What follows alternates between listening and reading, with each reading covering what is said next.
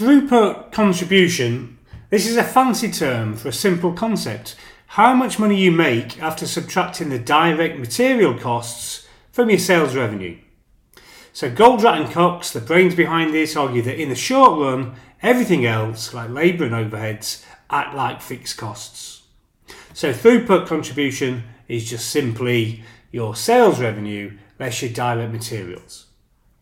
Now the throughput accounting ratio,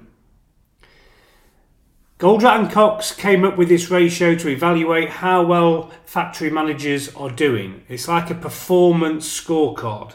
It's how you calculate it. You take the return per factory hour divided by the cost per factory hour. So the throughput accounting ratio is the return per factory hour divided by the cost per factory hour. So what is the return per factory hour? Well, it's how much you make for each unit considering the time spent on the bottleneck. Remember, material is the only variable cost. So return per factory hour is the amount you make per unit divided by the time spent in the bottleneck. The cost per factory hour is all the other factory costs, normally your direct labour and your variable overheads. But the cost per factory is all the other costs, all the other factory costs divided by the total bottleneck resource hours available.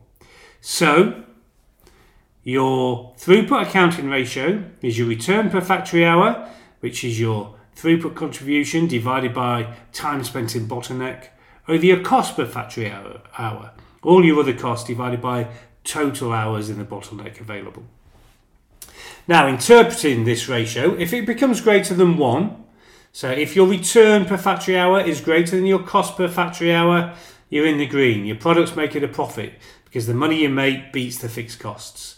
If it's 1, you're breaking even. If it's less than 1, you're in the red. Your product isn't making enough to cover the fixed costs. So how can you improve your throughput accounting ratio? Well, number 1, get rid of bottlenecks or speed up the time spent on them.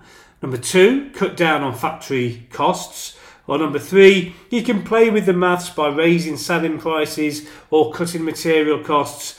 But be careful, it might affect quality or you might not even be able to do it in a competitive market. So in a nutshell then, the throughput accounting ratio is like a manager's report card, telling them how well they're doing in making money. If it's not looking great, they've got some homework. Fix those bottlenecks, trim those costs, maybe tweak a few numbers.